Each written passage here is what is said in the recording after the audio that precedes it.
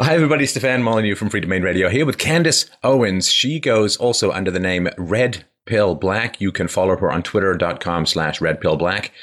Facebook.com, I'm going to give you three guesses. Yes, that is correct. It's Red Pill Black. And Instagram.com/Red Pill Black. And I just wanted to say before we start, some of the funniest videos, bar none, on the internet. We'll put a link to a couple below just for you to get a flavor of the woman's humor and brilliance. Candace, thank you so much for taking the time today.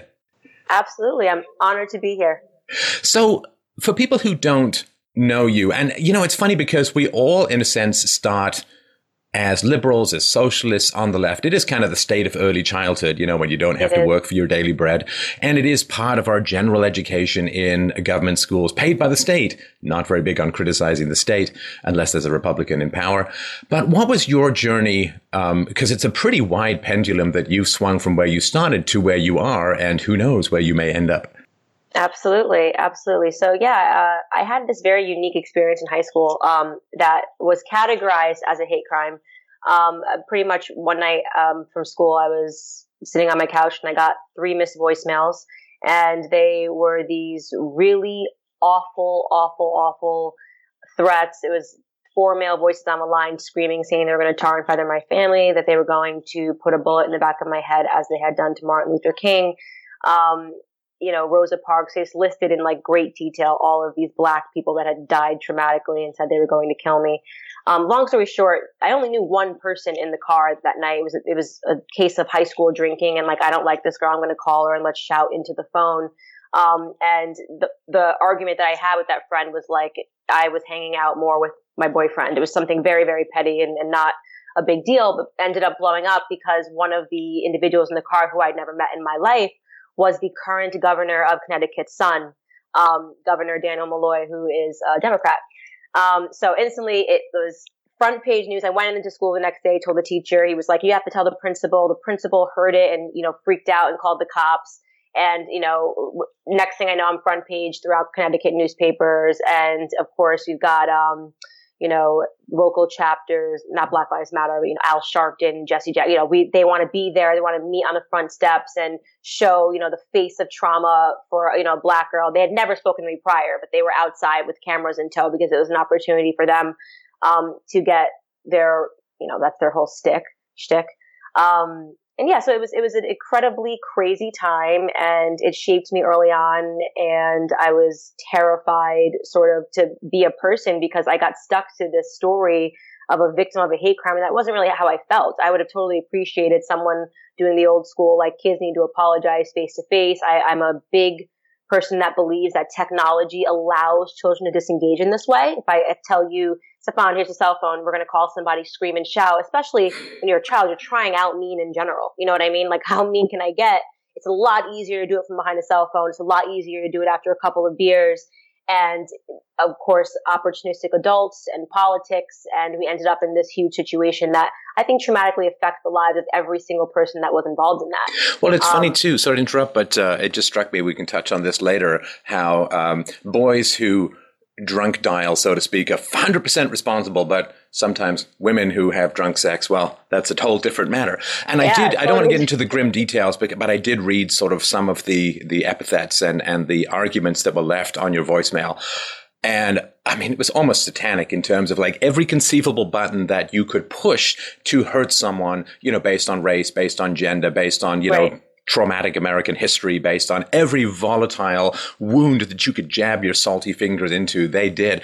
That to me it's kind of if there's one thing the internet and any kind of notoriety or fame teaches you, is that there are some people out there who have this laser scalpel rub right where the nerves are ability. If there was ever a temptation that I might succumb to, Lord knows there'd be more than one, but it would be one of these, I'm really bad at that.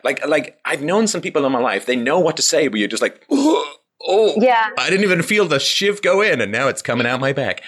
And I think it's also a condition of adolescence, I think the worst people in the entire world are kids, because they don't know yet. And you're learning that you can hurt somebody, and then powered with a cell phone, it's different. when you were in school, and I was just at the tipping point, is when Facebook first arrived on the scene when I was in high school. It's a different world now for children. Well, you used to have to say it to their face. Yeah, and that's a little harder. And that's a whole different world of courage, and then you better be ready, because I'm terrible at that. Like, I mean, there are times when I'm like, oh, I'd really like to, and then it's like, I don't even know what's not an argument. Like, I don't know what to say to really hurt people. But there are people out there who have this incredible verbal sadism or verbal cruelty ability, and they kind of sniff the weakness and know exactly where to go. Right. And that's one of the things I think that keeps a lot of good and healthy and powerful voices off the internet. Is just knowing that it's like falling asleep in the desert. You're going to wake up with some damn vulture pucking at your eyeballs. That is exactly right. So it was an experience, I would say, and something that I couldn't process when I was a child. But then when I became an adult, I was kind of like, wait a second, like, how do you brand, one of the children in the car was 14. How do you brand a 14-year-old a racist, right? Nobody stopped to actually try to think about the conditions that set up children to do these sort of awful things. And I did. When I kind of came out the other side, I went through a huge bout with anorexia, and I kind of wanted to fly under the radar. I didn't want anyone to know who I was for a very long time. When I got to the other side, I felt very passionate about how the internet and technology affects children, and being able to log on and read about yourself, and knowing that it took me nearly 6 years to get over people who didn't know me just injecting their opinions about a situation. Like, she must have done it for attention, not knowing that my teacher went to the police. I didn't go to the police. And that is how it brought me to social autopsy. After I was in finance for 4 years working to pay back my student loans. And then I had this idea that I could sort of create an anti-bullying platform with my experiences happening in high school in mind, and with the idea that it was going to be something that ultimately would help children. Right. Naive. Right. And this whole, I mean, we could probably do an entire other conversation about this, Candace, but this whole question of technology's influence on socialization, on empathy, on loneliness, and so on, because it's like everyone wants to document their lives, which makes some people feel very much included, and other people feel very much excluded. There are social evites and so on, which if you don't get one, and now I've heard from some of younger friends that I have, that socialization is often, well, now we're not looking at our cell phones in our own bedrooms. We're gathered around a living room, all looking at our own cell phones. And right. I've heard stories of like one girl would literally text to another girl in the same room. That to me is completely bizarre. It happens. It really does happen. That's sort of where the world is heading. There's now people that have YouTube channels. Children watch children play other games on YouTube. It's unbelievable. And they've got massive followings, and these kids are getting paid to play games. So now it's like, forget going outside. Now you can log on a computer and watch what it looks like when a kid plays. We're definitely in an interesting time, and it was something that I was interested in. And I say somewhat naively, because when I stumbled upon like trying to solve the thing with the internet, I had no idea what an SJW was. I knew nothing about trolling. I wasn't on Twitter, and I accidentally landed myself in, the middle of what was sort of one of these huge internet debates, which I didn't know anything about, but was Gamergate. And well, and let's jump into that in a second. But I mean, I really want to empathize with this, and for other people, it's important to be prepared for this kind of stuff. Like, I grew up in an environment where debates were king, and crying was like, there's no crying in debates. If you cry, right, you lose. If you get too emotional, you lose. And it was sort of part of a strategy that you would try and sometimes get someone riled up to make them look bad in a debate. But my friends and I debated all the time, and within my family. And I don't remember a single friendship fundamentally ending because of a debate. There may have been different values and so on, which would cause people to drift apart, to deviate. But because of a debate winning or losing, there was no beginning or end of a friendship based upon that.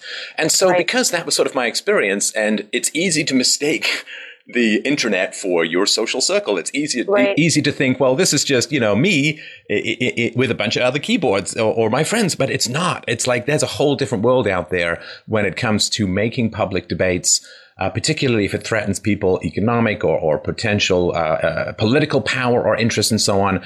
it's like, I'm going to go dance through the tulips and I'm going to give everyone my arguments. And it's like, hey, did I hear a click? And then boom, like you're the shower of red mist. And it's like, it's really crazy out there and it took me a while to sort of adjust to this. You have to get that sort of thick skin, what Tolstoy said, like you have to, in order to survive it in a public life, you have to let go of the lies that people tell about you. Right. And that transition from, you grew up and you say, your mom gave you lots of novels to read. I'm sure there was great conversations. I come from a very verbal family, as you can imagine. And it is very different out there when you come crashing into the sort of bladed language of others and the hysterical overreaction. So with that sort of background, I wonder if you can talk a little bit about the Gamergate phenomenon and how it affected you. Honestly, so again, I built a platform for anti-bullying with children in mind, and I just thought that it wasn't about trying to strip anonymity on the internet. It was about assigning responsibility. So in my head, this is actually how naive my idea was. It was going to sort of be to start this in Connecticut, where I grew up, where this happened to me, where if you could say to children, like, what you see on the internet, and I'm talking about these children that get on and say, die, die, die, kill yourself. This is why 11-year-olds are killing themselves over Snapchat. This didn't happen when I was growing up because Snapchat didn't exist when I was growing up. And homicides are down, but suicides are up among teenagers because everyone's staying home and getting traumatized by text.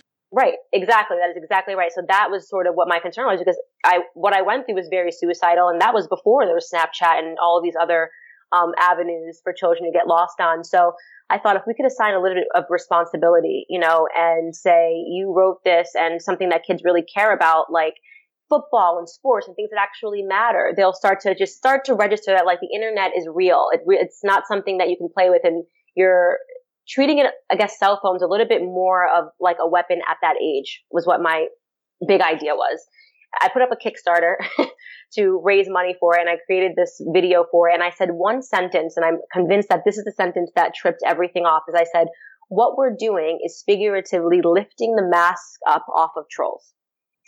Kickstarter was up for maybe 24 hours, and I got contacted by a girl named Zoe Quinn, who described herself proudly. And I knew that this is immediately would let me know that she wasn't a victim, because she didn't know that she was speaking to a victim. And victims don't wear it like a badge. You don't say, I'm the victim of, Gamergate. Trust me, I'll show you what the victims do. She calls me, and she's very pompous, and she explains to me that she was attacked by anonymous white men on the internet, and that she wanted to help me out. I'm sorry. Yes, white. Just out of curiosity, I'm trying to put the circle of anonymous with the square of white men together. If they're truly anonymous, how does she exactly know their race again? But exactly. Gamergate was all about anonymous white gamers on the internet. This is what they did, but it was anonymous. No one ever got arrested, but they knew that these were white gamers. Who knows they're gamers? You know what I mean? That's right, because only white. I've never seen an East Asian on a video game. It never happens. I've never seen any minority play a video game. So she explains to me, and she's like, I'm here to help you, and you need to pull your Kickstarter ASAP, or else I already see it happening. She goes, you probably don't know about 4chan. I didn't. You probably don't know about this or that, but if you don't pull down your Kickstarter right now, these anonymous white males, I already see them talking. I'm letting you know, because I look at 4chan. They're going to come and they're going to attack you. And these are vicious Trump supporters, she says to me. So I speak to her. And this is literally what she said to me. I speak to her and I say, you know what? I'm sorry that you went through that. Immediately, my bells were ringing. I knew that everything she was saying was just off. She was too proud to be a victim. And I said, I'm not going to pull something that I just injected my personal funds into just to get it going, get the splash page up. And, I'll deal with that tide when it comes, And she grew hysterical. She started crying on the phone. And she said to me, if you don't take your Kickstarter down, and this was the sentence that I will never forget, it will ruin everything. And she hung up the phone. Ruin everything. Ominous, ruin everything. What could it possibly ruin? Now, you would think as someone who was a victim of, if she actually thought that I was creating a technology that was going to tell her who harassed her, she would want that technology. But she said to me, no, as a victim, I can tell you that once you get through it and you get through the harassment, you actually don't want to know who harassed you, is what she was trying to explain to me.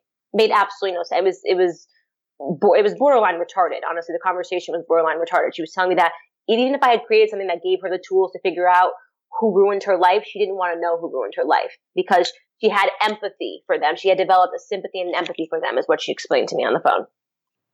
Wow. But not for Trump supporters, apparently, who are just plain vicious. None of that. None of that. Now, that's interesting, too, because, of course, one of the great myths of internet abuse is that it's a male-perpetrated, male-dominated sphere. Some of the studies that I've read seems to suggest that it does tip a little bit more towards the fairer sex, so to speak, that there is a lot of abuse, like who uses, the B word and the S word and the C word and so on. Those tend to be a little bit more of the female persuasion from what I've read. Have you seen those kinds of studies as well? I can just tell you because I experienced it. I haven't seen the studies. I haven't read the articles. I knew what she was telling me, and I know what happened immediately after I refused to comply by her orders. And by the way, at this time, it's very important to mention, she was the head of Twitter's anti-harassment arm. They had verified, given her a check mark, and it said it was called Crash Override Network, and the official anti-harassment arm of Twitter at this time is what she was promoting herself as. So imagine I was essentially contacted by Twitter, okay, a girl that was the head of Crash Override Network, the anti-harassment chapter of Twitter, telling me to pull my Kickstarter or I was going to be harassed. Pretty amazing stuff. Yeah. Well, and of course, the thing is, if she had some criticism about your methodology, she could have joined forces, she could have given you advice, you could have had a discussion. And then, of course, the attacks did commence, if I remember rightly. Within 2 hours, we had not received a single email. Nothing had happened. I hung up the phone with her, and just like she said, unbelievably, everyone, and amazingly, they kept picking these handles and these email addresses that were like white guy for Trump, like these super obvious, pathetically, like at least I require a little more intellect if you're going to try to game me. You know what I mean? This was so obvious. It was like, another white man for Trump, and it was nigger, nigger, nigger, die, die, die. We're going to kill you. She told me they were going to dox me. I didn't know what dox meant. They sent me a map of my entire family down to like my 80-year-old grandfather who lives in North Carolina. And some people that weren't my family, poor people that just had the last name Owens that were being doxxed on 4chan. And they, if you don't take down this Kickstarter, they inundated the Kickstarter. That's how I was getting the emails. They inundated it with all of these threats, just telling me that they were going to kill me and they were going to kill my family. A lot of racial epithets and a lot of the word Trump all over, so it was supposed to be me going, oh, obviously Trump supporters are attacking me. And she wanted me to go out and say, oh my God, this is happening. But instead, I went on my Twitter. At that point, I had followings. They were all starting to follow me on social media, and I was using this hashtag Gamergate because that's what she had told me about it. Right. And I said, Zoe Quinn harassed herself. I mean, it's open and shut, obviously. This girl calls me, she threatens me, and I don't comply by her order. She says it's going to ruin everything, and then the next thing you know, I'm getting harassed. So it was her. And me making that statement, I woke up and the Washington Post was trying to call me. The New York Magazine called me. I'm a girl who was a nobody who had a Kickstarter up for 48 hours. Kickstarter pulls my campaign. No, they don't give me any reason. They say, they were inundated with people saying that the same thing YouTube does. It's against our guidelines. What guideline are we talking about for an anti-bullying startup could this possibly be against? And they were trying to use the word pedophilia. So they started saying that they were tweeting the FBI. She's creating something that's going to help pedophiles. Could just imagine your name being even linked to something that dirty. But this is a liberal trick. This is what they do. Racism, sexism, pedophilia. This is how they try to take people down swiftly and aggressively by tying their names to something as impure and disgusting as that. So imagine, psychologically what that did to me, trying to create something that's going to help children, now being accused of creating something that's going to help pedophiles. And Kickstarter pulled it down, and I was just like, what the heck just happened in 48 hours of trying to do a feel-good passion project? And next came the media, the left media, who I thought I could trust. And this is where, enough with the amateur trolls. Let's bring on the professionals. Let's bring on the people that can actually write an article about you and ruin your entire life. Okay, who can actually, because people don't know how to think for themselves. So if they write an article, if this girl tried to help pedophiles, that's going to be taken. That's going to stick with me for the rest of my life. I get contacted by Jesse Singal of New York Magazine, and he's like, yeah, I saw that you tweeted about, Zoe Quinn harassing herself. I just wanted to talk to you on the phone. He plays the nice guy. And I speak to him, and it seems to be a great conversation. The article he publishes could not be more opposite than what he and I had discussed. He is basically trying to gaslight me. this was a girl who maybe was going to do a good thing, but then she fell down this myth of the Gamergate, Gamergate conspiracy theory, and Zoe Quinn is a girl that was really actually harassed and these terrible things happened for her. And poor girl got lost and mixed up in this Gamergate thing. And I'm like, I just open and shut showed you the conversation, the screenshots, of her contacting me on Twitter. And you actually think that you're painting me out to be the crazy person. Right after him, Caitlin Dewey of the Washington Post contacted me. But this time, my spider senses were up. The Gamergate community was trying to help me. They were saying, don't trust. And they were listing, Guardian had contacted me. Don't trust the Washington Post. Don't trust, and I'm now going, okay, I got to record this. So I recorded our conversation. And she does the same thing, but she was like nasty and aggressive. And she kept trying to get from me to understand who was funding us. She wanted information in terms of, her job was clearly to cut off the funding of Social Autopsy because we had investors that were interested. And she was, very smart and sort of nasty. And then one of the people that we had dealt with that was in the anti-bullying space gave me a heads up and called me and said, he was yelling at me at first. He thought that I had told Caitlin Dooley something that I had never told her. So he called to yell at me and say, why are you saying that we're funding you? And I said, I never said that. I have the full recorded conversation. And then he said to me, my suggestion to you is that you lawyer up. Because they're coming for you. And because he tipped me off, I was able to contact the Washington Post and threaten to sue them with the audio of the fact that she had lied, with the emails, and I caught them and they pulled the article. So they never ran it. But they were going to paint me out to be a liar. And just imagine if you're trying to fund something and someone does a Google search and they see all of these things that say, she lied, she's helping pedophiles. That is what they were trying to do, to cut off the funding of Social Autopsy so I could never create the product which was going to harm them. And it's because they thought that I was going to be able to unmask anonymity, and they had a lot to lose. I will guarantee you, during the Hillary Clinton's election, just imagine how many of those accounts are fake, how many followers are fake, how many people that are on the internet saying nigger, nigger, nigger, die that work for the Washington Post or Twitter. That was the threat that I unintentionally stumbled upon. Well, it's funny, it can take you a decade and a half to become a good surgeon, but you can get a PhD in media relations in one hysterical day, right? Or it's just, especially if you've got people around you who've seen that route before and who have some, bodies and scars to show where it leads and so on. So at least you had that kind of backup. But that's fascinating. So if you had been able to unmask some of the trolls, and if some of the trolls had been, and I hate to use these overused words on the internet, shill, disinfo agent, or double agent, so to speak, or people who are out there creating a narrative that helps them sell papers at the expense of, say, basic gender and race relations, then that might have, and of course, if some of it was tied into the Hillary campaign, that would have been quite a story. And of course, I'm sorry to interrupt, but the mainstream media would never have run that story. But because there's the alternative media, now they have to be much more proactive. They could just bury stuff in the past and nobody would ever know about it. Some guy with a smudged photocopy, Mel Gibson style, would be ranting on the corner with a full beard down to his Gandalf belt, but you would never hear about it. But now, of course, there is this alternative way of getting information out. So they can't just be as passive as burying stories. Now they actually have to go and hunt them down sometimes. Right. And so for me, the first thing that I thought, the first name that came to my mind when this was all, as I was falling down the rabbit hole, was Jeff Bezos. I had Twitter contacting me, right? He's one of the first investors in Twitter. He's running Twitter.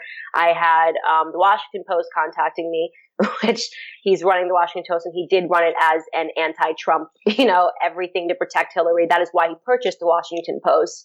And he also runs Amazon, which now I no longer trust those product reviews. I'm like, oh, this is what anonymity affords you. He's figured out how to tap into anti-marketing. He's running a massive anti-marketing project where he can build people up or he can take them down. And anonymous trolling allows him to be able to do that. So it was the first thing that came to my mind. And I tweeted a little bit about that this all adds up, and it stank really, really bad. And the reason why they came for me so swiftly is this was in April, right before the election. And just imagine if this had blown out of proportion, I had actually created technology and I said, hey, those 10 accounts that have been inspiring Black people to do this and that, those are actually being run by white girls at Twitter that are saying the N-word behind closed doors. And yeah, it was vicious and it was disgusting and it was a terrifying thing to go through, to have your name dragged through the mud. I didn't have the money. I didn't, I couldn't save myself. I'm not like, Milo was able to bounce back from this because he's got a little bit of money. He had the followers. There was nothing I could do. They took out a private citizen. Well, and I can't help but think that if you weren't black, if you weren't female, that it may have gone a bit of a different route, because again, there is this unique threat from blacks or others who aren't on the left. Right. Because there is this sort of groupthink that goes on that, if you're a minority or whatever, and I even hate to use that term because we're all the majority of one within our own skin, but, let's just sort of use the convenient terms. But if you are a minority, of course, the cliche is that you're victimized by horrible whites, usually males. And therefore you need the Democrats to stand up for you and save you from this terrible racism and sexism. And I tell you, I've seen a lot of viciousness in my life, particularly as a public figure. But the people I see the most viciousness is black conservatives, people who aren't on the left, who traditionally should be, because they're kind of breaking a narrative, and people who have particularly achieved great success. And I would like to hear a little bit more about your background for people who aren't aware. You're supposed and attractive and so on, and then people don't know where you came from. If you've managed to break through a particular kind of ceiling, that's blazing a trail that other people could follow, which goes against the massive white snowbank of privilege you can't ever burrow through. So that, I think, your race and your gender in particular, I think, gave you a lot of lasers on your forehead that otherwise may not have been. If you'd have been a white male, they could have just discounted you more easily. He's a white nationalist. They had trouble. The press had trouble saying something that would get me dismissed that easily. They couldn't say, I'm a woman. I'm at the top of the progressive stack. So everything that they lie about is that everything the Washington Post writes about is because they're doing it for a woman. Women are being harassed on the internet. Well, I'm a woman telling you that a woman harassed me on the internet. Okay. So what are you going to do? Oh, she got confused. You're going to gaslight me. She got sucked into a conspiracy theory. No, I'm telling you that this girl picked up the phone and she called me and she threatened me. And they were trying to bury that very quickly because at the end of the day, Zoe Quinn, she is a white girl. I'm one step a tier above, on the progressive stack. And I'm telling you that this is what happened, and it's factual. And I had the documentation to back it up that she called me from this, crazy number. And they wouldn't run the story as I was telling them it. They needed to stick to their lie they had already been telling for years, which I didn't know, which was the Gamergate lie, which propelled all of these women who did not get harassed on the internet to fame and get, they are being funded. They're at the UN asking for absurd things like, I don't know, people were telling me that they were both able to speak at the UN, her and Anisa Sarkeesian. And I'm here to say, and I will always say it, these girls were never harassed on the internet by men. They harassed themselves. That's astounding. So let's talk a little bit about where you came from. I was really quite moved in hearing about some of the struggles within your family members, particularly the men when you were growing up. So what was the kind of image that you had of your potential or your neighborhood potential when you were growing up? Yeah, I love to talk about this because people assume that I come from like some wealthy Republican black family. Me too. Not the black thing so much. But no, honestly, people, they think I was born with the silvers. I come from a welfare household. I grew up in sort of the white project, so to speak. Yeah, so, exactly. It is one of these, you're accomplished. Well, you must have come from money. Which is sad. Yeah, it's sad. No, my mother was very crazy about me reading from the time I was a very little 4 years old. I just remember we'd go to the library, we'd pick up books, and I would just want to read a bigger book, and a bigger book. And I thank God that was one thing that she really placed on me. But we grew up in the hood. Me and my sisters, the three of us, shared she wasn't particularly educated, if I remember right. No, my mom didn't even graduate high school. Right. So she's one of 9. She was in and out of group homes growing up. All of her brothers and sisters have, not her sisters, but the brothers had been to prison. I visited my uncle in prison growing up. I've got a lot of addiction in my family. I have uncles that live on the street. I have uncles that don't know they're my uncles because they have mental disorders, and they're in homes now. And this was just sort of my childhood growing up, especially on my mom's side of the family. My dad's side was a little more middle class. My grandfather worked really hard. He grew up on a sharecropping farm, and he instilled very Southern values, like, no elbows on the table, very respectful, big Southern breakfasts. When I turned 8, my grandfather took us out of the hood and moved us into his middle class house. So I got to live, in a better neighborhood than I had initially come up in for about 5 years before we moved back into the hood. I have a typical black story. There's nothing special about me other than the fact that I've always wanted more. I've never seen myself getting, involved in that. I was fortunate in that because I read so much, I placed very high on my test scores and I was put into higher classes. And because of that, I had all white classmates, sadly. But that earned me the whole, you're acting white, which is, don't even get me started on that. You know, the whole, well, you got to be one of us. If you hang out with white people, then you're not one of us. And I was bullied by black girls, pushed into lockers because I didn't speak like them, because I wasn't into Ebonics, wasn't into hip hop. I genuinely would race home to read Harry Potter. You know, me and my well, and it's kind of weird because there's this thing where if you aim high from a relatively low rent background, if you aim higher, there's this weird curse that echoes around. Like this endless game of Pong. And the curse or the question, it's sort of a weird voodoo. It's something like, oh, you think you're better than us? Yeah. And it's it's sad. if you have to ask that question, I'm afraid I do have an answer for you, which is, I hate to say it, kind of yes. Yeah. And that is a weird thing. They want to take away your black card. Well, if you're doing better than black people, you're no longer allowed to be black. And they haven't realized how awful and what they're saying about black people, that we can't aspire to have more, we can't be smarter, or else we instantly become white. You know, there's so much. See, if you're in this band of intelligence, you can't be black anymore. It's I can't imagine a more racist statement foundationally to say that about all blacks or all of any group for that matter. Yep, and black people are so racist towards black people that want to achieve a little bit higher. Fortunately, after middle school, a lot of those, because I just didn't have them in my classes, because I test out of those classes in middle school. But when I got into high school, I was really bad at math. So I was in a more normal math class, and I had a few of those girls were in my math class, and they were like, oh, you're really cool. I'm like, yeah, no, I really just speak like this. I genuinely just speak good English. I'm not trying to act white. And then, it sort of changed, and they all kind of became my friends. And so it was nice to see that happen over time, but it was after so much bullying, through middle school, just for being a little more intelligent. But yeah, so that's something in the black community that it's really sad. It's honestly why I named my blog series The Myth of the Coon. Well, and it's funny too, because growing up, I went to this, I guess there were a couple of minorities, but it was mostly white boarding school when I was very young, and my abilities were recognized fairly early. And one of the things I deeply sympathize with is I was allowed to be smart without betraying anyone or anything. There was an undertow in general, which was more class than race, which is, you come from the single mom manners, the matriarchal manners. And there is this undertow that kind of aims to pull you back down. If you make it out, then maybe I could have made it out, and then I'm going to feel really bad. And so I have to pretend that no one can make it out. So it's the crab thing, they pull each other down out of the bucket. So if I see someone getting out of this situation, by God, I've got to stop them. Now you can say, well, I don't want you to bump up against that privilege, or, you're going to smash yourself up. But deep down, it's just because they don't want to think that they ever had the chance, and they have to pull down people who do. So one of the ways in which I was allowed to be skilled and smart and linguistically exploratory and so on was because I wasn't betraying anyone or anything fundamentally. But of course, for other ethnicities and genders and so on, there is this sense of, and what a terrible thing. You're acting white if you speak English in sort of the regular way. You're acting white if you study. You're acting white if you love books. You're acting white if you love classical music.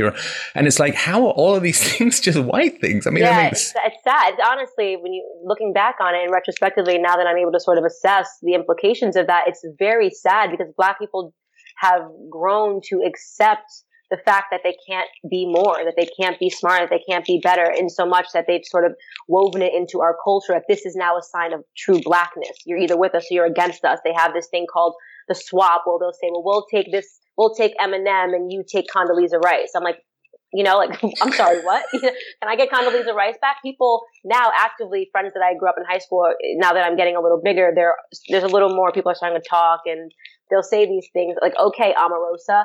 Is that supposed to be an insult? She's an accomplished Black woman.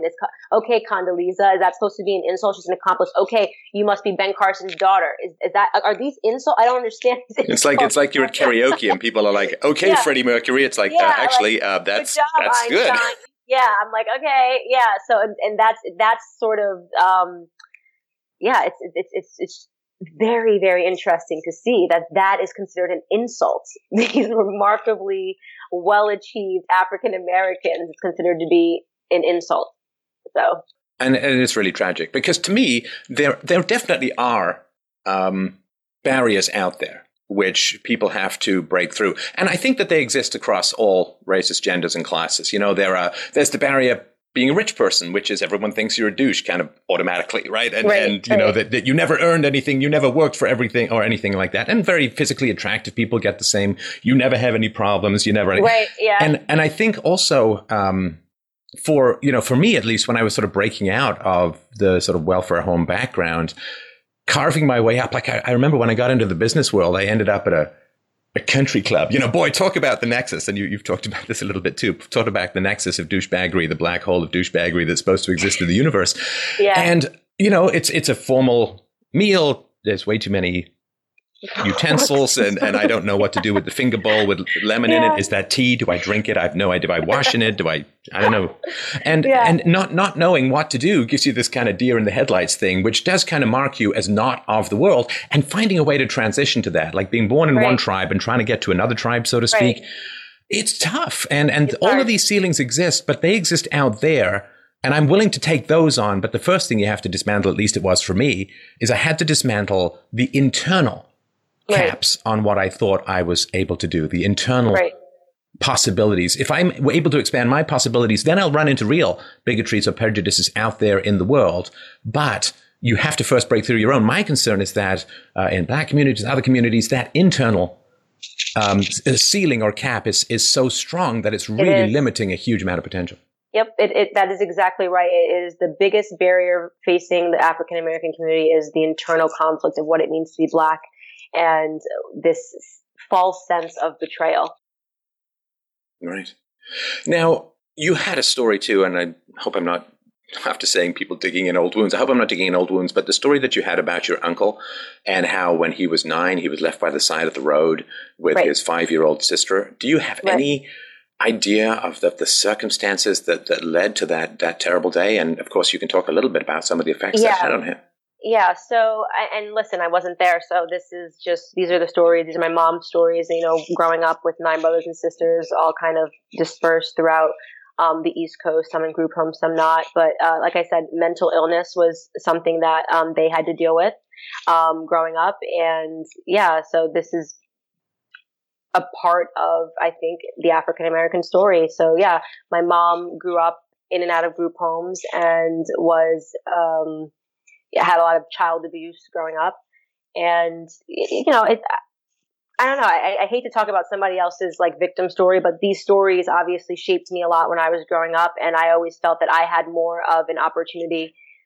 Just my opportunities weren't great, but compared to the way my parents came up and the parents before them, you can't complain. You have to do what you can do and try to create a better future for your offspring. And I think that my parents did that, and it's my role to do that. So there's a lot of history and a lot of heartache in my family's background, but I do not think of that as an excuse. I don't think that makes me I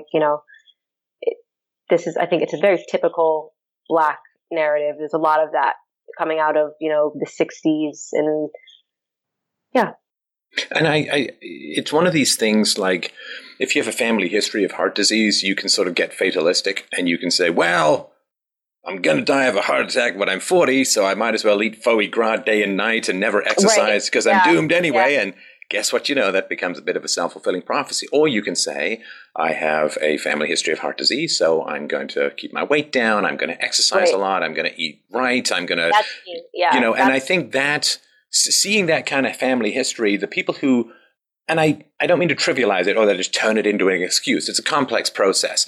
But the people who do sort of say, well, this is my family, I can't ever get out. It really does become a self-fulfilling prophecy. And I've always been amazed at if you keep lifting your sights, it seems hard to find a limit. If you're willing to keep lifting your sights, it is hard to find a limit. And I wish that there were more people out there who were just saying, to hell with history, to hell with the narrative, to hell with what everyone's telling me. I'm going to accept no limits on what it is I'm capable of. I preach, if people say you lived through this, you lived through that. I'm not a victim. I hate the word victim.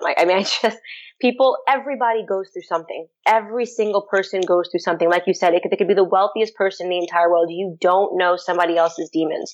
This is just, to me, the cards that I was handed. Okay. And everybody gets handed cards for a reason. Every single thing that happened to me that seems so awful or so terrible. And that continues to happen to me. It's not easy being an African American voice and saying that I no longer subscribe to this. Get out of my face with this. It causes friction. It tests your relationships. And I'm fortunate that my family has been overwhelmingly supportive, but there are family members that are not supportive with me putting out, the things that we've seen, things that we grew up with.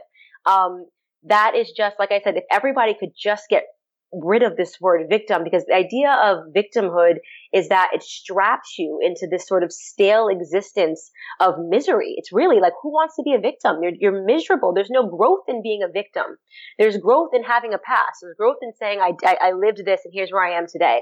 There's no growth in strapping yourself inside of this like victim narrative and being complacent there and saying, well, my hand's out because, this happened to me when I was 5. So because I'm black and you're white and you don't know what it's like, you don't know what it was like growing up, in civil rights, and we have these things trickling down, I get this stuff for free. I want to earn that, Yeah, sure. We got the short end of the stick, and I do very much believe, of course, there's residual effects of that. My grandfather didn't get to go to school. He was on a sharecropping farm. That means, what was my dad able to do? What does that mean? What am I able to do? Well, we're 2 generations away from that now. Okay. We have the resources. We have the books. My mom, we had no money, but she took us to the library every single week to pick up a new book. So we have things that are within our power, to educate ourselves, and we have to stop, crying. I'm so over the victim narrative. It's exhausting. Well, and we're all here. In North America, we're all coexisting. And if there's this fundamental argument that says, well, I can't understand you because I don't understand the black experience, how on earth are we supposed to have conversations? How on earth are we supposed to connect? How on earth are we supposed to live together in any kind of peace and harmony if everyone's speaking Klingon and these people are speaking Elvish and these people are whatever? We can't have a conversation if there's this automatic barrier of you'll never know what it's like to be me. It's like, well, then how on earth are we supposed to get along? But that is the leftist storyline, right? It's this race towards the bottom. Like, how I'm worse than you. I'm worse than you. I'm worse than you. Well, guess what? It doesn't matter. You know what I mean? It doesn't matter who's had it worse, because at the end of the day, you're racing to the bottom. So while the rest of you guys, argue about who deserves more, who had it worse, I'm going to be trying to get to the top. I'm going to try to reach a pinnacle here, and that's the only way that there ever is going to be any progress. Just think about it. Forget politics. Who wants to talk about even like their ex-boyfriend? How has it ever brought you? You know what I mean? Like, any success, you'd be like, well, I really want to dwell on this experience I had when I was 14 and this guy cheated on me for the rest of my life. It doesn't work. That's not the way. We're not, as humans, that's not how evolution works, So it's my hope that what we're seeing now is a sort of natural filtration and this theory of Darwinism where these people are just it's not serving them anymore to constantly be a victim. You have to survive things and you have to move on. Well, there's this funny thing, and it comes out of the left a little bit. I think certainly with Christians, there's much more free will and much more you have access to the soul and you have access to choices. But there's this kind of thing in the left where history you're like a water and you get poured into the container of history and that's your shape. It's like branded, it's stamped, that's who you are. But the science doesn't support it. We're in a constant negotiation with our memories. There's no such thing as memories that are fixed and everlasting and completely determine who we are. Memories, even when they're recalled, they're somewhat recreated. We are in a living relationship with our history, and that gives us a lot more power to shape the future. Because if we think we're just, history, we're like boulders at the top of a mountain, and history, lightning hit the boulders, we're just bouncing down the mountain. We can't really control them. We're crashing into each other, crashing into cars, crashing into bears. Where is the power in that? Because, the left is always about empowerment, and you're a victim, completely ruled by history, slavery, prejudice, bigotry, segregation, Jim Crow, no chance to escape it. It's like, I don't feel massively empowered at the moment. I got to be honest with you. Yeah, that's the great left paradox, is that they pretend that it's empowering to be a victim, and people don't realize all they're selling us every single day on the news, anything you watch is that you are a victim and you should be offended. There is no power in being a victim. There is no power in this perpetual feeling of offense. So I don't subscribe to it. And I guess that's the most controversial thing I've ever done. Of all of the crappy things I did when I was a teenager, the craziest thing, the most controversial thing I've ever done is said, I don't subscribe to that narrative, and I kind of like white people. I think they're pretty cool. I've got white friends. And it's like, oh, how could you possibly say that at a time when we have a white president? How could you possibly like a white person? How can you get along with white people? It's like not allowed. Like, that is really what is controversial about what I'm saying and doing. Is I like people. I like gay people. I like lesbian people. I like, I don't have an issue with people. I don't wake up every day and fear for my life. And that is somehow creating an earthquake, because it shatters the left narrative, because they only accept me as an African American woman if I say that I'm a victim. Then they will give me a platform. Then they will hand me a megaphone. Then George Soros will write me a check. Okay. Okay. And I'm not for it. I'm not built that way. So Well, it's funny because being a victim for money is really, of course, not being a victim. It's just using people's sympathy for victims to manipulate them into giving you resources, which is kind of like a soft predation rather than actual victimhood. And it is very profitable. It's perverted. Of course, it's very profitable. And this sort of follow the money stuff with victimhood is really important. When you've got, both public and private agencies transferring literally hundreds of billions of dollars from people who don't think they're victims to people who do think they're victims, well, whatever you tax, you get less of, and whatever you subsidize, you get more of. So if you're going to tax success and you're going to subsidize victimhood, guess you've just made a whole victimhood industry that is now going to tear down human potential. Jackson. I mean, look at that. They are one of the cash cows when it comes to victimhood. Like I said, they show up. Something happened to you, they'll show up. They don't even care about you. They never called me. They never wanted to have a follow-up call to say, hey, by the way, how are you doing? It was all Or did they ever call the media and say, well, this was not very well represented and we're angry with you? Or No. They call the media to get themselves in front of cameras to say that they care for Black people. They do not care for Black people at all. If they cared for Black people, they wouldn't be only out there protesting, encouraging us. What do protests do but get Black people arrested? What happens when a Black person is arrested? People understand that even if we get another Black person, they're not going to automatic president. They're not going to automatically expunge all of your records from that time you put on a mask and decided, to throw a bomb because Milo was speaking at Berkeley. This is what they don't understand, is that what you're literally doing is creating more years and more barriers for people because you cannot get a job when you have a record. You have difficulty getting into school. This is sort of the system. This is the way that they built it. So for this fickle moment of caring about something that the media literally brainwashed you about because you didn't conduct your own research, because somebody has a different thought than you or a different belief than you. Who cares? It doesn't really matter. And that is the message, is why it's so important to me. I need to get in front of my people. I need to get into these college campuses because that's really where the poison starts to happen, is on these liberal campuses. And I need to ask them is this going to be worth it in 10 years? Okay.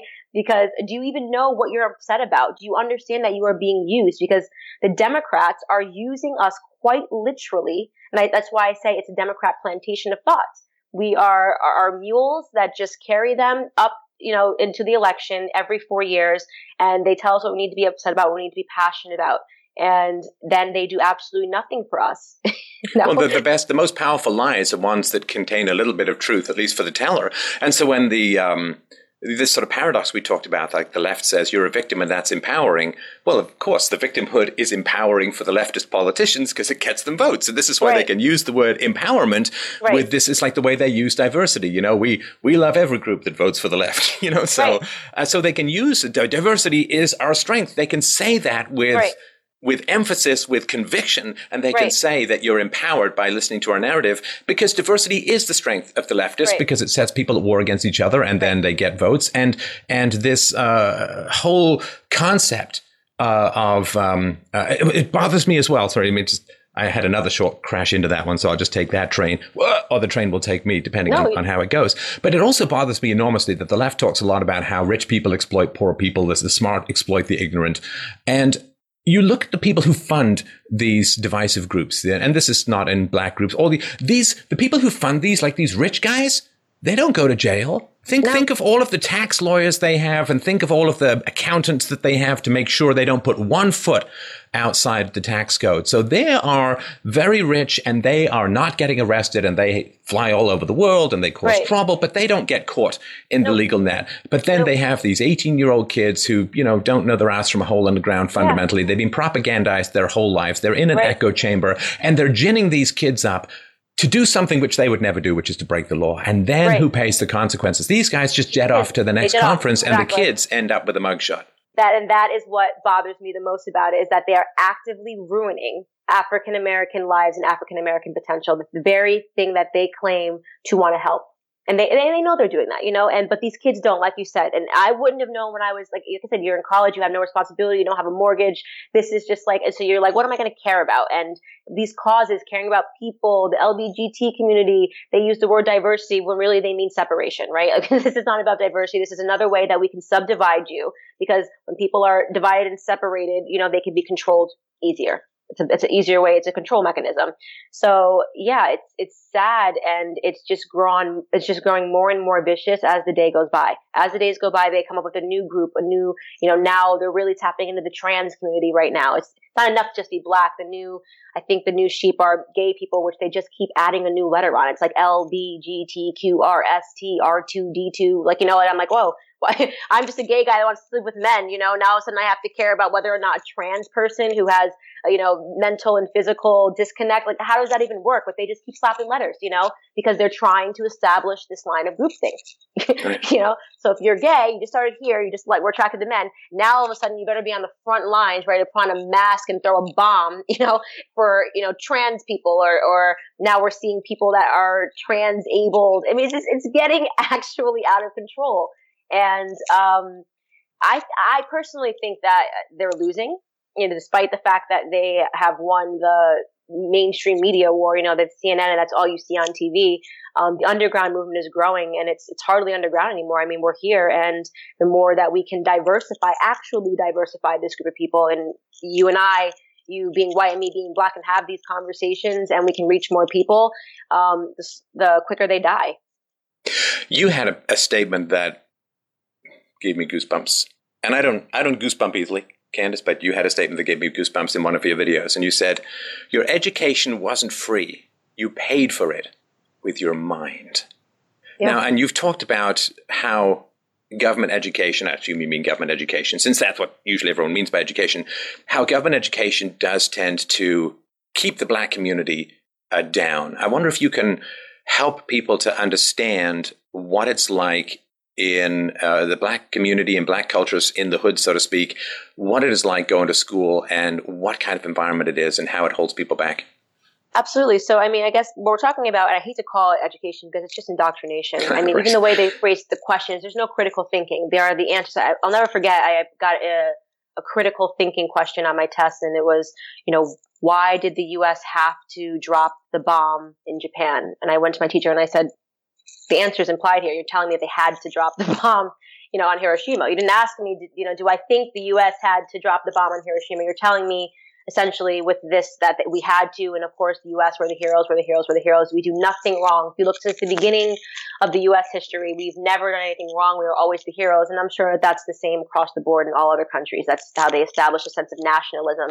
We are taught that we need to aspire to work for people, not to start our own businesses, not to invest in yourself. My personal opinion is that the reason why education is free, the public school system is free from the time that you are 5 until you are 17 years old, is because that is when your brain is forming. That is when they can inject you 6 hours a day. They can just brainwash you all day with what you need to care about, what you shouldn't care about, what you believe in, what you think is history. And it slowly strips down your self-esteem. You look at a 5-year-old. Go find a 5-year-old who hasn't been in school yet. The amount of confidence they have. I mean, I remember watching a Kanye interview where he's talking about like a 5-year-old doing a cartwheel, and he's like, and it was like the worst shit I've ever seen. He's like, it's the ugliest thing. He's just like, ta-da! Yay! Yeah, and they're like, yes, I did it. And like, wasn't it great, Mom? You're kind of like, that was terrible, actually. They got this amazing sense of who they are. Then go find an 11-year-old. Find a kid has made it to middle school and ask him to do anything, and they're not sure of themselves anymore. So to me, the public education is this very careful. It strips down your self-esteem, and it tells you what you have to believe in. And if you don't go to college, you're not going to get a job. You're not going to do. It's this frantic worry of like, you must stay on this track and this wheel, and that wheel will always end you up working for somebody, working for some company that the globalists own. And it is the biggest threat to the African American community. Because like I said, especially if you go into these more impoverished neighborhoods, the teaching is worse. I was fortunate enough to work for some very wealthy families. After I got out of college, I worked as an executive assistant, a personal assistant to some celebrities. Things that those kids learn in school, in these private schools, that they learned $40,000 a year. The difference in that education versus what I got when I was in school, it's night and day. And those kids are, what they're going to do? They're going to grow up and they're going to run the world. They're going to be part of the 1%. Because that's what they are. They've afforded that. You have enough money now and you're allowed to go to a private institution and you learn differently. You learn how to use your brain. You learn how to think critically. You learn how to run businesses. Those kids will have businesses before they're 21 years old. And unfortunately, we're kind of taught to always be, like I say, we're the mules of society, and that's why so many kids end up in the system. They're getting arrested, they're selling drugs, and it's because it's the way, from a self-esteem perspective, it's the only way they can see themselves ever getting out. Well, and I've talked about this in the show before, and it happened to the Black community, sort of the canary in the coal mine. Now it's happening to Hispanics, and it's happening to whites as well. This idea that male quality is less important when women marry the state for resources. And I think that's been a big issue. This is one of the fears of the welfare state that was pretty openly discussed back in the 1960s, that if you turn women who need resources when they've got kids are like voracious black holes of stuff that they need to get fed and clothed and medicines and so on. And so if you then turn women away from the pursuit of male virtue, which they need for resources, a stable, good provider, responsible, right. and all of that, if they marry the state, then they can dabble in shallower aspects of sexual right. lust rather than using sexuality, in a sense, for both to snare reliable right. and moral partners. And it sounds like, I mean, your parents, still together, great values and so on. No, my parents are not still together. Oh, did they not? No, my parents divorced. They were not in a good relationship. They divorced after I was done with college. So it's not, I grew up in a 2-parent home. Sorry. Okay. I didn't know that. So you grew up in a 2-parent home, which does give those resources and that kind of stability. Right. And the question, though, of where the Black family has gone, where the white family is currently going, not even too far behind, right. to me, is one of the most chilling things that is going on in society, because the single mom stuff is so toxic for girls, which I think a lot of people understand, but even more so for boys. I just signed on to do a charity for this, for fathers, for father absence. It's funny that you say this, because you need to have 2 parents. And this is kind of what Bill Clinton was brilliant at when he completely oppressed the entire Black community by locking everybody up in prison with this crime bill, which Black people don't know. Black people say he's the only Black president we ever had because he, dapped Black people up and seemed cool. And what he did was he broke an entire generation of Black people by sending them all to prison. You don't know what that does when you don't have 2 parents, when children grow up without a father in particular. Okay. That role of a father, I think, is so important. And, feminists are shrieking somewhere, no, women can do it alone. No, we can't. We got to stop this lie. Okay. Women, we cannot do it alone. Okay. You marry and you establish a family for a reason. You see this happening not just in humanity. Look at the animal level. Okay. You need to look to see how things are happening in the animal community. This whole idea of like, we're going to do it by ourselves. And like you said, relying on the system, which is, don't even get me started on welfare and Section 8 and how people are married to it and they think it's their right and they don't realize it's the very thing that's oppressing them and that will keep us constantly on this wheel. I remember it was a Greek mythology story of King Tantalus, and he gets sentenced to Haiti, and they have an apple above his head and he's submerged in water, and that's where the word tantalize comes from, and every time he goes to bite the apple, the water comes up. That's literally what these systems are that the Democrats have built for Black people, right? So they, like a second you get a little bit of, you go to bite the apple, you're going to drown yourself, and that's what Section 8, that's what welfare is, and yet they will tell you that if someone tries to take that away from you, that's what you need to be boycotting. You need to scream out like an absolute crazy person and get yourself arrested because we're giving you free money. That money is not free. The education is not free. There is no such thing as free. There is always a trade-off. And people that are bigger than you and smarter than you and richer than you then have already thought of that. Don't overestimate yourself and think that don't think that this was not the most brilliant marketing plan since the beginning of time when they say, hey, we're going to give you free money. Somebody who is a lot smarter than you and paid a lot more than you thought about that. You don't take anything free. And that's how my grandpa raised me, so you're getting free money. You need to think very critically about why people are giving you that money. Well, of course, and you just have to follow the story of people who win the lottery to see how well that works out for some people. Yeah, I mean, it's a disaster for people. And, as we know, there is this welfare cliff, right, where to get out of welfare, it's like this Roach Motel. To get out of welfare, you have to earn, if you've got a couple of kids and no husband, and of course, you're paid to have no husband. I mean, this is one of the state is actually paying husbands to not marry, fathers to not marry. The mothers of their children. You have to earn, depending on where you are, $60,000 or $70,000 in the free market, what's left of it, in order to get the same benefits that you would as welfare. And the idea that you're going to get over that hump and then end up with that independence is incomprehensible to a lot of people. It is a very, very soft kind of quicksand. Right. And it's also how they encourage you to have children. So you always notice that these people that are on Section 8 have 6, 7, 8, 9, 10 children because they get more money when they have children. And when their children are in their house and underage, they are able to then apply for Section 8. So then you're actually creating an entire ecosystem of welfare, because then your daughter turns 17, she has a child. Well, now you have how many people living here that have children and have dependents in here? It's more free money. But they don't know that they haven't comprehended, because you have to understand, and I don't criticize it in this regard, when you think you're surviving, they're not thinking about politics. All they're knowing is that they sign up in line and they get free checks from the government. And that's the extent, that's where the thought process ends. And then they look up for a second and they turn on the news and the news says, hey, that program that we're giving you, that free money, Trump's going to take that away. You better, oh my God. Now there are people that they don't even care about politics. They don't follow politics. They're not passionately against or for white people. But then someone tells them they're taking it away because you're black and he hates you. And now they're, because you're black and that's why, because you're black and they hate you. And now they're up in arms about it and they're screaming and they're buying this narrative that things are happening because they're black and they're not ever questioning why people want to take it away in the first place. And that is why to me, the number one thing that is going to get African Americans over the hump is education, is these sorts of conversations, the stuff that they're never going to learn in school about what Section 8 really is. You don't learn about welfare in Section 8 in school, Well, and it's to me, one of the most heinous aspects is if your kid ends up so maltreated that he's traumatized and acting out, why then you can put him on psychotropic drugs, get him classified as disabled, and you can actually be paid for traumatizing your child to the point where he's got mental health issues. Right. There's so much nastiness and disgustingness on the left that it's hard to talk about. I just feel like they've gotten away with murder. Maybe because I woke up so late, like this just happened to me. I was force fed the red pill. You're in your 20s. Woke up so late. It feels so late to me. I'm just like, oh my God, how did I not know this? Like I haven't done enough. I can't do enough now to wake up black people. And I'm happy to die with 4,000 times. Call me a coon, call me Auntie Tom, buy me a necklace that says it. I'm not going to shut up because this stuff is devastating our community. And we are voting for the people that are enslaving us, actively enslaving us.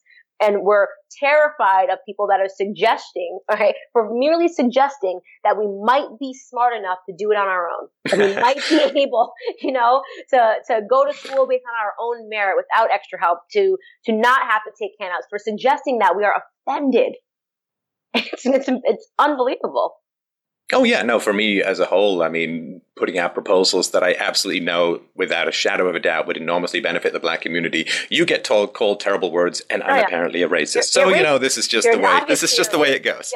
Yeah. No good deed goes unpunished in the world. So let's end up, and I really, really appreciate this chat. But let's end up with some of the biggest red pills. I've mentioned it on the show a couple of times before, but you've got a really, really great way of zeroing in on it, Candace. One of the red pills is Republicans be racist, and the Democrats are just, wonderful and into egalitarianism and so on. And they're there to defend you from the Republicans who freed the slaves. So what are the couple of the things that one of the great phrases on the internet is Democrats haven't been this mad since the Republicans freed their slaves.